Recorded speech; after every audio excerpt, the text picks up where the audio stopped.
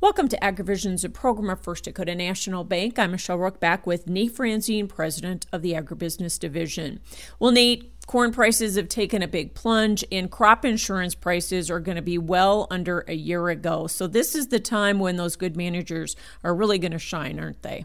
It absolutely is, Michelle. And one of the things I would point to is think back to last year. We came out of the spring when crop insurance initial price gets set, and we had a pretty good floor under ourselves with a pretty good corn price out there for crop insurance purposes. That's not going to be the case this year. We know that. Even if there is a late rally here, as you say, that crop insurance price is basically set at this point, and it's well below where it has been the last year or two. And so that just changes the outlook for us. Last year, when we had some dry months, we could point to that at least and say, hey, we've got that crop insurance to lean on.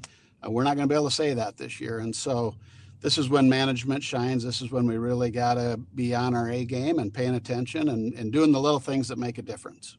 This is also the time when a good partnership with your banker is really going to shine. It really is. This is honestly where my team and I take the most pride. Anybody can lend money. Anybody can be a good partner when everything's working and everything's going well. It's when we get into these cycles and when margins tighten up, it's when you find out if you've got a good partner or not. And that goes both ways. It's a two-way street. We love to roll our sleeves up and get into the weeds and help our producers find ways to make improvements. And we take a great deal of pride in helping that. We've been through these cycles before. We're not afraid of them. The same goes the other direction. We look for clients that are not afraid of these cycles either, that know that they can step up and make adjustments and make it work. The customers we tend to worry about are the ones that put their head in the sand, that aren't willing to do that, that are going to kind of go into paralysis. That's dangerous, and we don't want that, and usually that doesn't work out in the end.